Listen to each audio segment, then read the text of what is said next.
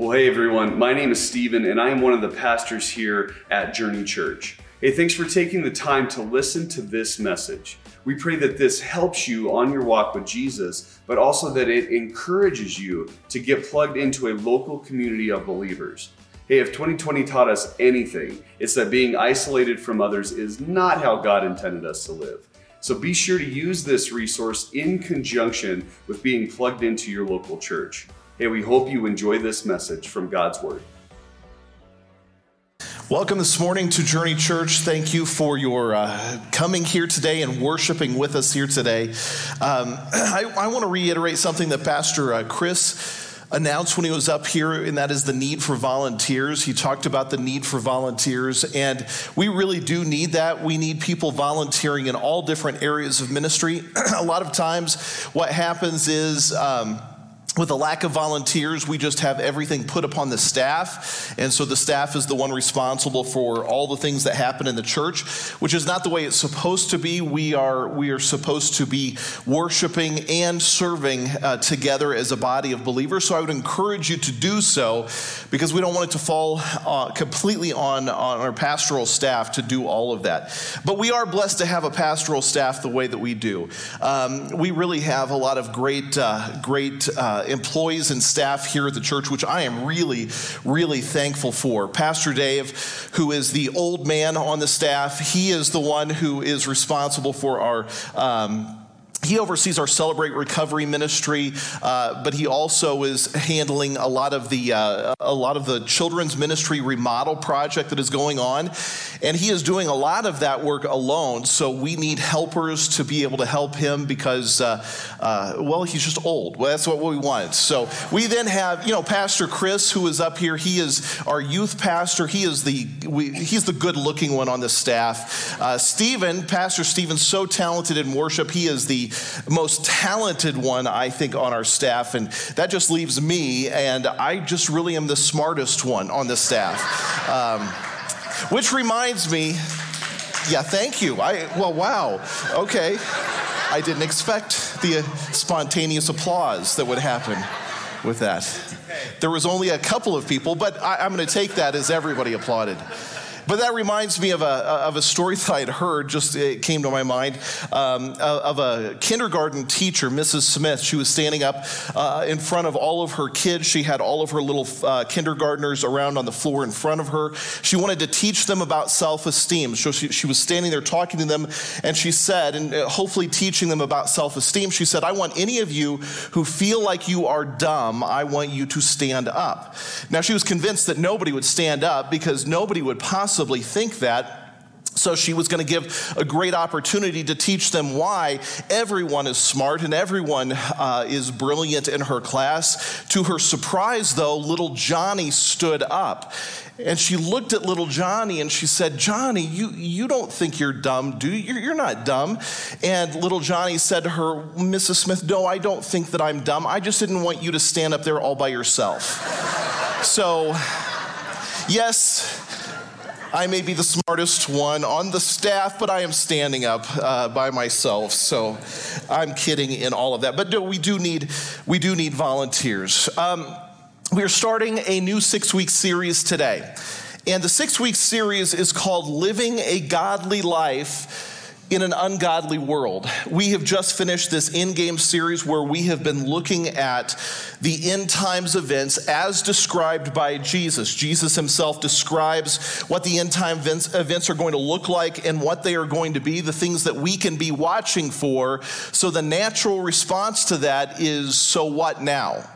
What do we do with the information that Jesus gave us? In the book of 2 Peter, and this happened through a dream that I had, which was a weird thing because I am not one that has spiritual kind of dreams like this. But in March, I had this dream, and in the dream, I saw a verse, and the verse was 2 Peter chapter 3, verse 12, which I didn't know what it was, despite, contrary belief. I don't know where everything in the Bible is. I don't have the whole thing memorized, so I didn't know what that verse was. I woke up, and it came to me many times in the dream, and I woke up and I went to the Bible and I pulled it open and I looked to see what it said. And I wanted to read chapter 3, verse 12, but then I read 10 through 12, and here's what 10 through 12 said. It says, but the day of the Lord, and that's what we had been talking about, the end times events, the day of the Lord, the day that he returns, it will come like a thief. On that day, the day he returns, the heavens will pass away with a roar, and the elements will melt and disintegrate, and the earth and everything done on it shall be exposed. Since all these things are to be destroyed in this way, what kind of people should you be? Well, here's what Peter says under the inspiration of the Holy Spirit. And this is the verse that I saw in this dream. What kind of people should we be? Well, here's the kind. Live your lives in holiness and godliness, looking for and hastening the coming of the day of God. So in the light of end times events, in the light of the things that Jesus taught us in Matthew 24 and 25 about the end times, how should we be? What should we be like? How should we be preparing ourselves? And the answer to that is this: we should be living our lives in holiness and godliness, looking for his return. So with that thought in mind, that brought this series of messages. And this series of messages, these 6 messages, now they're not going to be consecutive, because next week I want to take a break and look at Mother's Day, since it's Mother's Day last week and we need to celebrate moms. But other than that, we're going to go through this series and we're going to cover teachings out of 2 Chronicles. Now, you probably have not read much in 2 Chronicles. I'm assuming it's in the Old Testament. And we are going to cover a specific king in 2 Chronicles, and we're going to look at chapters 14 through 17 over these 6 weeks. Today's message title is this: it is Pursuing Godliness. Living a godly life in an ungodly world. How can we pursue godliness? Let's pray as we begin and jump into God's word here today. Father, I pray that you would help us to understand your word, to understand your truth. And I pray, Lord, that it would affect us deep down in the core of our being. Help us, Lord, to be discontent and bothered by any ungodliness, unrighteousness, and unholiness in our lives. Father, search our hearts, search our minds, know our ways. And if there's anything within us that is contrary to you, help us, Lord. Help us to change and to be different. Lord, through this series, help us to learn from the example of King Asa, and help us to see how powerful it is, the things that he did to restore the nation of Israel back to you. Father, I pray that you would move among us today by the power of your Holy Spirit. It is in the name of Jesus we pray. Amen. I came across a quote, and this quote was a couple of months ago, and I saw this quote, and I thought, this is so powerful. It was a quote that was given by a guy by the name of Donald James Wheel. He wrote under the pseudonym of James Dresden, or Thomas Dresden, or Donald James. He wrote under all 3 of those names, and the quote said this. It said, "When a well-packaged web of lies has been sold gradually to the masses over generations, the truth will seem utterly preposterous and its speaker a raving lunatic." Did you hear that? When a well-packaged web of lies has been sold to generation after generation, those lies will seem like truth. And anyone who stands up and says that is not true, something different is true, that person will seem like a raving lunatic. We are living in those days today where if you speak of God's word as being true, you will seem like a raving lunatic, because that is contrary to the lies that have been perpetuated throughout the past couple of generations. The lies that have been given over have been widely swallowed, and those lies make the truth seem absolutely preposterous. We need the truth of God's word now more than ever.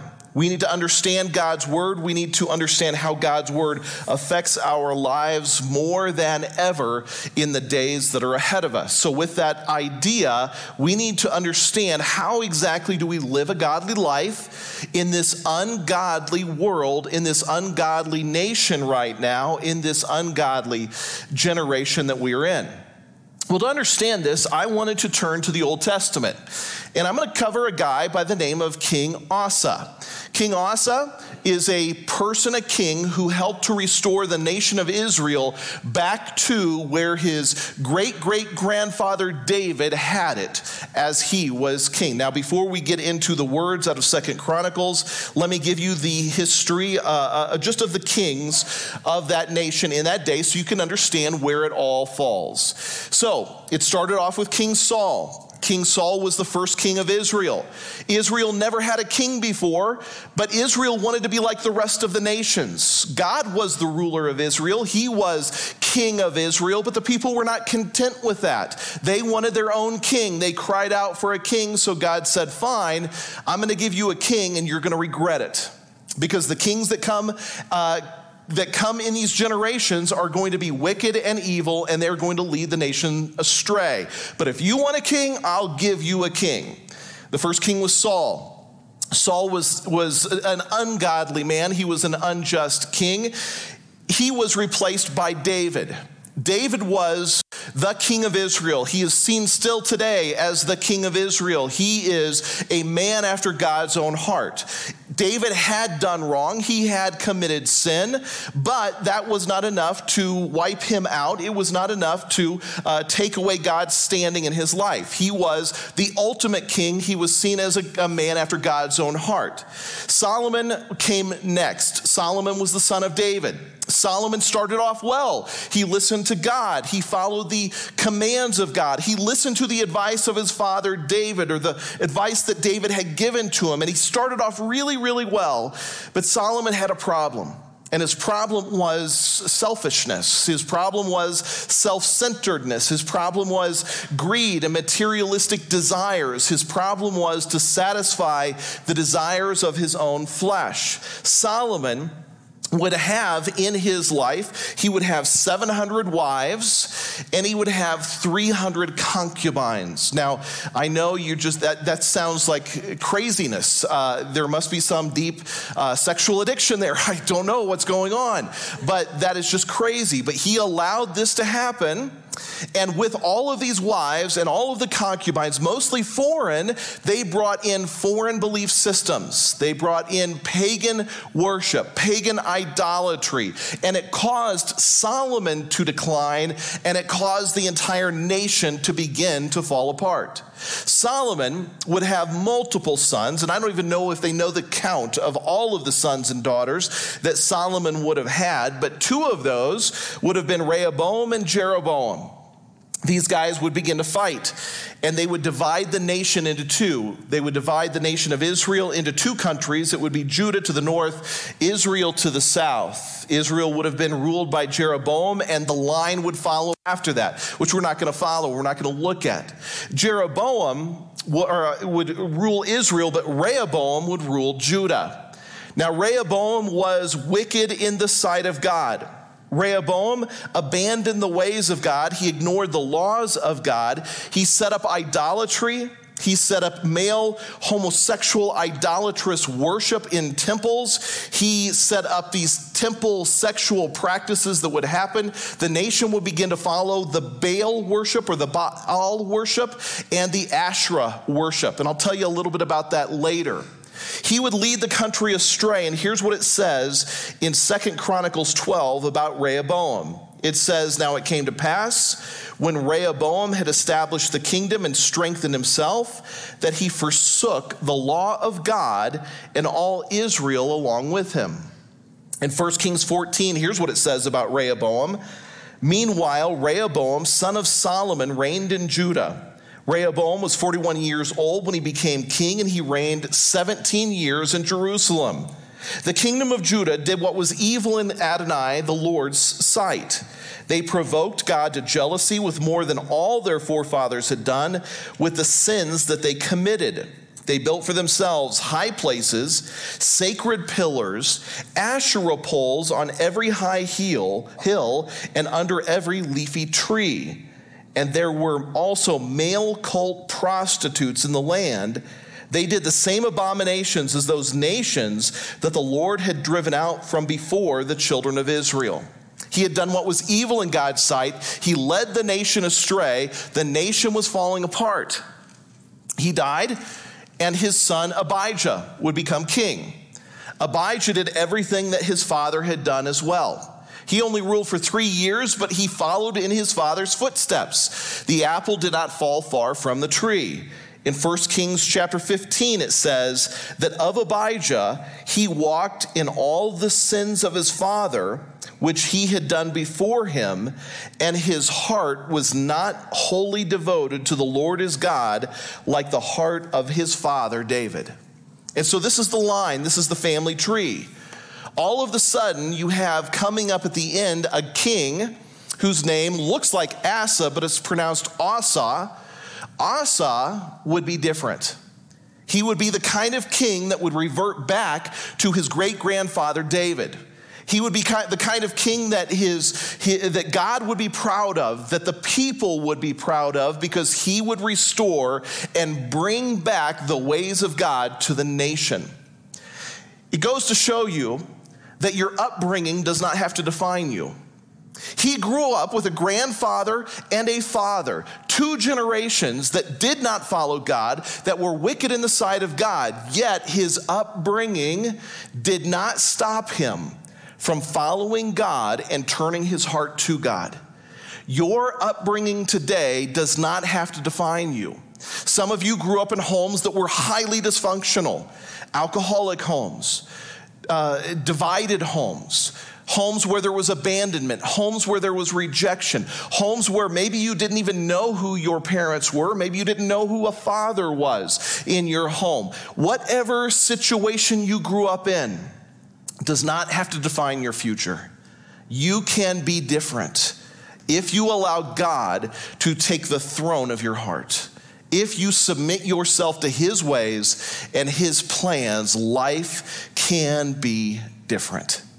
Well, we're going to look at King Asa, and we're going to start in 2 Chronicles chapter 14, verse 1. Now, if you have a Bible, you can turn there with me. In your Bibles, if you are using the version that I like to use, which is called the TLV version, chapter 13, the final verse, which is verse 23, in your versions, that's chapter 14, verse 1. So it's a little bit off. If you're following along in the TLV, it's just one chapter that happens. But I want to read these verses for you. Follow along on the screen or follow along in your Bible. It'll either be the last verse of chapter 13. If you're using the TLV version, it will be the first verse of chapter 14 if you're using other versions. Here's what it says. Then Abijah, that was his father, the previous king, he slept with his fathers, meaning he had died. He was buried in the city of David. His son Asa became king in his place. During his days, the land was untroubled for 10 years. Asa did what was good and right in the eyes of Adonai his God. He removed the foreign altars and the high places. He smashed the pillars and cut down the Asherah poles. He commanded Judah to seek Adonai, the God of their fathers, and to obey the Torah, that is the law, and the mitzvah, that is the commandment. He then also removed the high places and the incense stands out of all of the cities of Judah. So the kingdom remained untroubled under him. He built up fortified cities in Judah, for the land was untroubled, and he was not engaged in warfare during those years. Why? Because Adonai had given him rest. Then the king said to Judah, his nation, "Let us build these cities and surround them with walls and towers, gates and bars, while the land is still ours, because we have sought Adonai Eloheinu, the Lord our God. We sought him, and he has given us rest all around." So they built and were successful.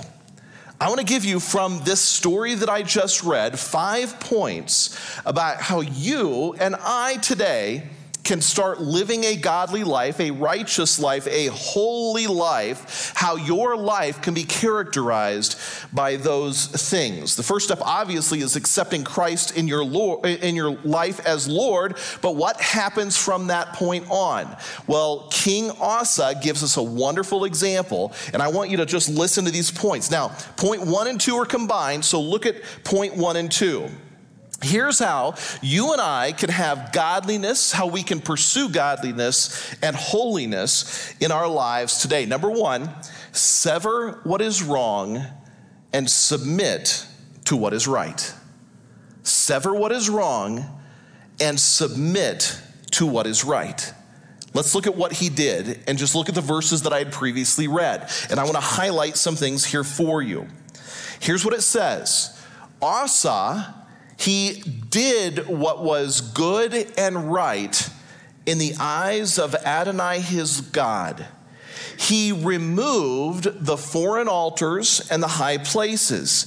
He smashed the pillars and he cut down the Asherah poles. He also removed the high places and the incense stands out of all of the cities of Judah. What was step number 1? It is to sever what is wrong and submit to what is right. What did he do? First thing he did was this. He submitted to what was right.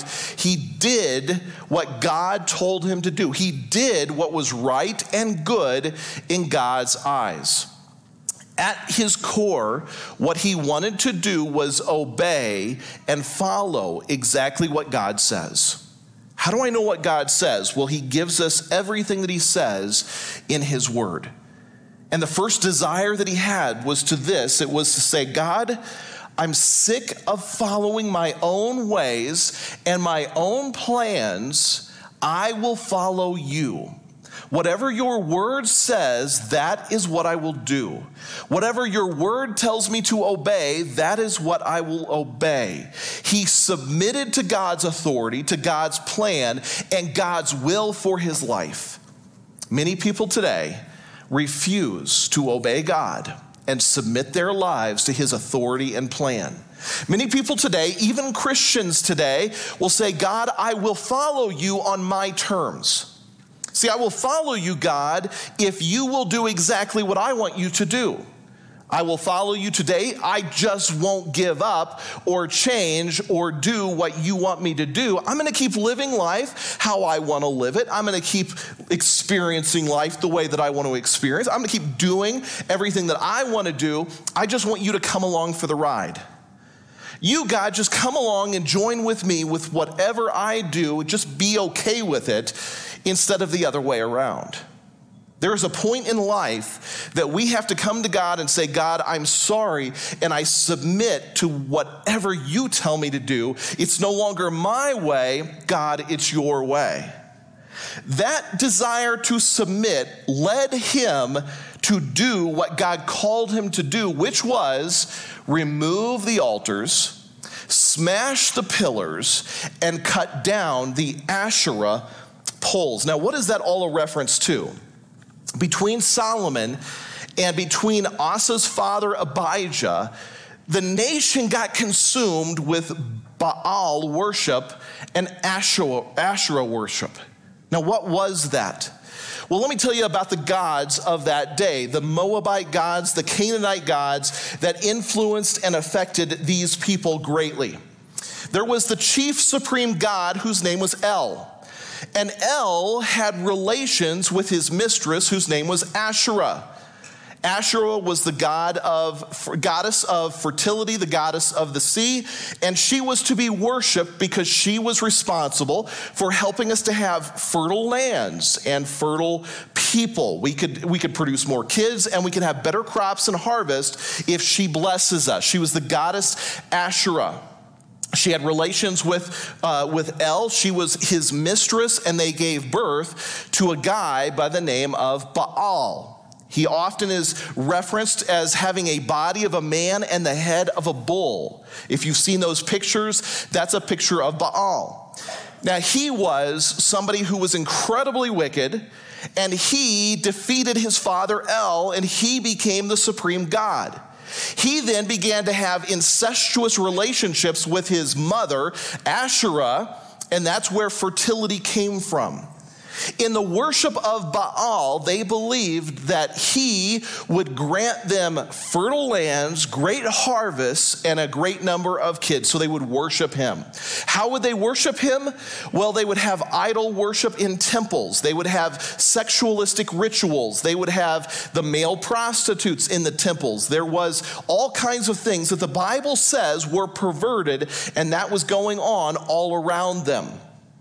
They would also have Asherah worship. Now, if you've seen pictures of Asherah, she's often represented by a little statue that is oftentimes nude, which will many times looks pregnant, having large breasts. That's the picture of Asherah. They would worship Asherah underneath trees or poles called Asherah poles. So you would go out to one of the poles, you would go out to one of the trees. That's where you would worship her. You would worship Baal in the temple. And it was just a sick, perverted thing. Not only that, but they had sacrifices that would take place to Baal. Some of the sacrifices that they would do would be animals, but if they especially wanted him to react, they would sacrifice children. They would often take the statue of this Baal, they would heat it up to an extreme temperature, and they would lay an infant's body alive into the arms of this statue. And then they would beat drums to drown out the cries of this infant who was obviously screaming. It was sick, it was perverted, it was messed up, and they were allowing this to go on. Solomon allowed this to go on. His son Rehoboam allowed this to go on. Abijah, his son, allowed this to go on. And the nation fell further and further away from God, further and further away from his commands, and further away from his truth. Now, you may think, well, those are primitive simpletons. How could they possibly worship something like this? We would never believe anything like this. Here's the truth. Everyone worships something. Evil practices never go away. They simply evolve and change forms. Everyone today, though you don't worship a statue, you will worship something by default. We have all kinds of gods in our day. We have the God of self, elevating ourselves above any other thing. We have the God of greed, the God of money, the God of materialism, the God of pride and ego, the God of naturalism and science. We cling to the illusions that are presented. We have these gods that we have created, and we bow down and worship them. In our modern day today, we have the ideas now of this woke movement, which you've all heard about, which is another form of religious worship. It just looks different. We may not worship Baal, we may not worship Asherah, but we have put anything and everything in its places. Asa came along and said, "This is sick. This is wrong. I will not do this." In fact, in 1 Kings chapter 15, it says of Asa, verses 11 through 13, "Now Asa did what was right in Adonai's eyes, like his father David. He also expelled the male prostitutes from the land and removed all the idols that his fathers had made. Also, he even deposed his own mother. His mother's name was Micah, from being queen mother, because she had made an abominable image as an Asherah pole. So her son, Asa, cut down her image and burned it in the Kidron Valley." So what did he do? He submitted to God's authority and he severed everything that was wrong. Now I'm going to ask you this question personally. Have you submitted to God's authority, and have you said, "God, I want to sever the things that are wrong in my life"? You know, we today have issues in our lives. We have people who are dealing with addiction, dealing with alcoholism, dealing with drug addiction, dealing with pornography addiction. We are self-addicted. We are addicted to money. We are addicted to greed. Have you severed what is wrong in your life? Have you said to God, God, search my heart, search my mind, know my ways. If there's anything contrary to you, remove them from my life. You know, if you're struggling with those things, I would highly encourage you to start going to Tuesday nights to Celebrate Recovery, where it's going to help you sever the things that are wrong and turn and submit to the things that are right. I would encourage you to get involved in Bible studies and small groups and making sure you're attending a God-believing, God-preaching church that will help you grow in God's grace. We need to sever what is wrong in our lives. If you do an introspective search of your own heart and you allow God to show you yourself, you may indeed find in yourself that you're full of pride and greed, that you're full of sinful behaviors, that there's a lot of disobedience and rebellion toward God, that there's addictions that you are struggling with, and God wants to remove that. He wants you to come to the place where you allow him to remove, smash, and cut down, to go all Incredible Hulk on your junk in your life. That's what God does. First thing that Asa did was to sever what was wrong and submit to what was right. The third thing that he did was then to seek what is good. So he severed what was wrong, he submitted to what was right, he began to seek what was good. Look at what it says in that story. Asa commanded Judah to seek Adonai, the God of their fathers, and to obey the Torah, the law, and the mitzvah, the commandment. He did two things. He sought after God. He searched for him. He didn't let somebody else spoon feed him. He searched after God. God, I am responsible for me. The church is not responsible. Your parents are not responsible. Your friends are not responsible. You're responsible for you. Seek after God yourself. Open the Word of God and begin to read and study and understand what God says. Because if you seek him and search for him, you will find him. And that peace will override everything else in your heart. Seek after what is good. And when he says it, obey it. Is there anything in your life that you know right now you are just willfully disobeying what he says to do? I don't have to tell you the list. You probably already know. And you probably already feel the conviction right now of some things in your life that you're just doing that are disobedient to God. And you know what we do? We turn to him. We say, God, I'm sorry. And you begin to seek and obey. You begin to seek after what is good. Fourth thing that he did, that King Asa did to help the nation of Israel return to a sense of godliness, is he also strengthened what was weak. I love this point. He strengthened what was weak. He looked across the nation and he saw areas that these are vulnerable to attack. And he put up strengthening positions around them. Look what it says.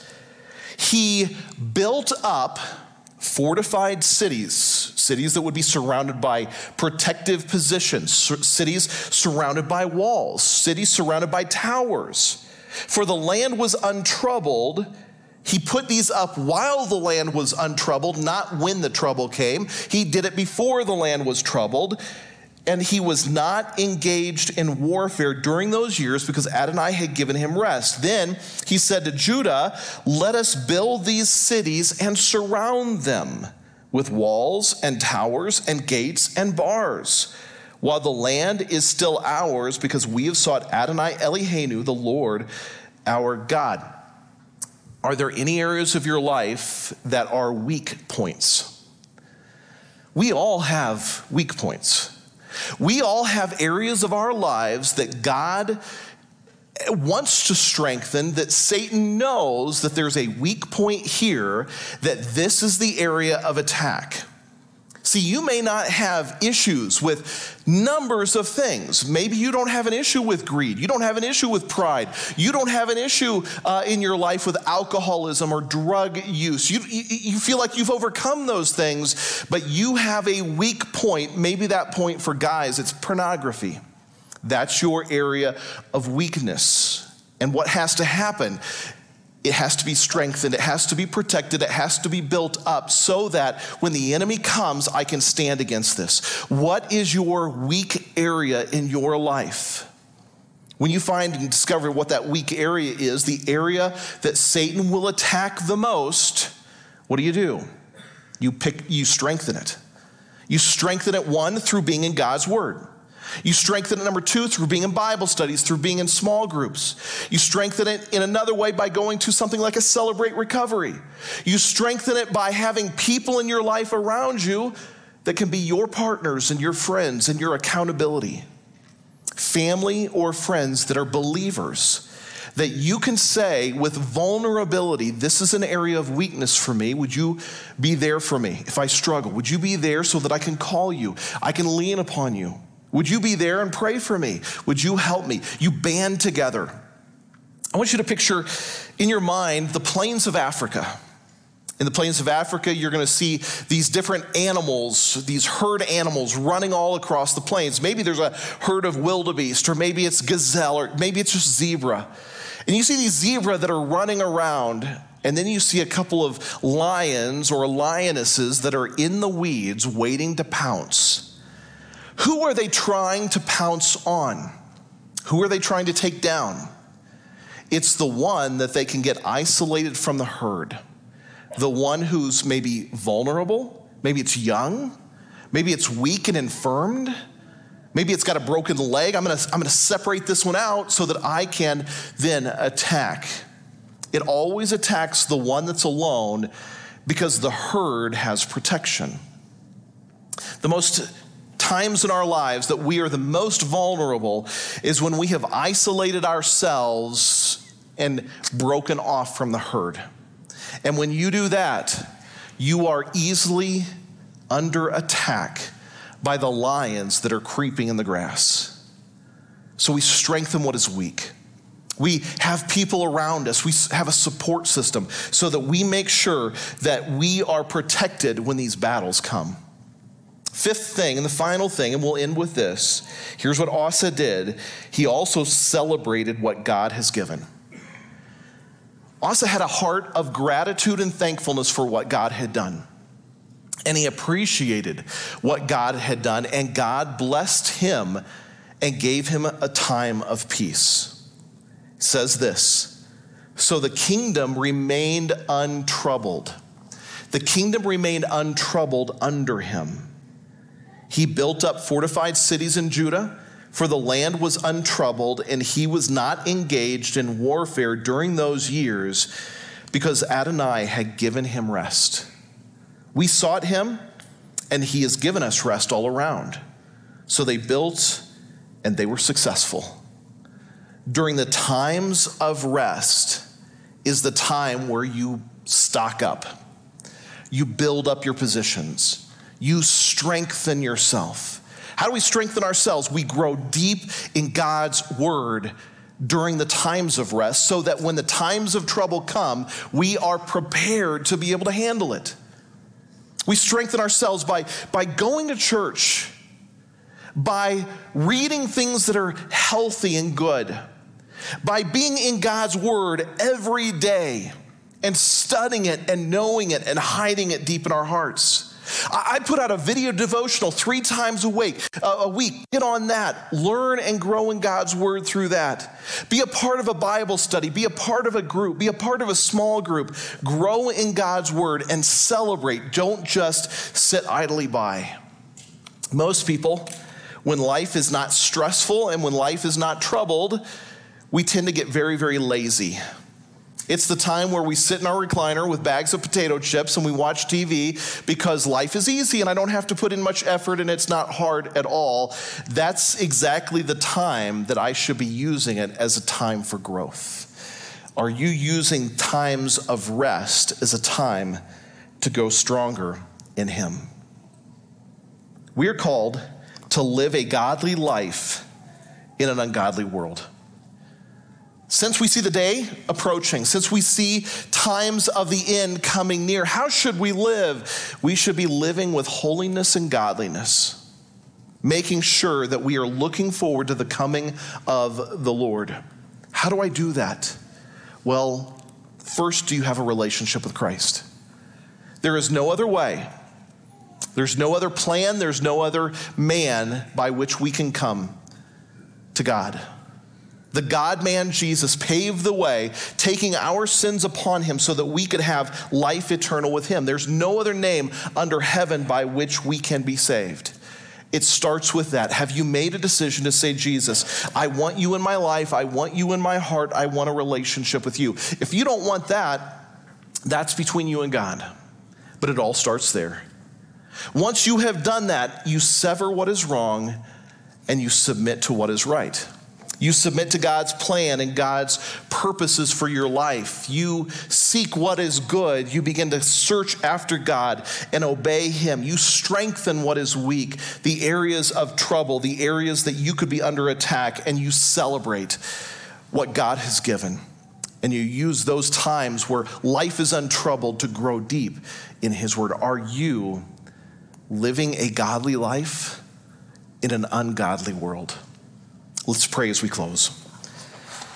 Father, we thank you so much for your word, the encouragement of your word, the teaching of your word. And I pray, Lord, that you would take the words that are spoken here today and the verses that have been read, and you would use it by the power of your Holy Spirit to touch our lives and to change our hearts.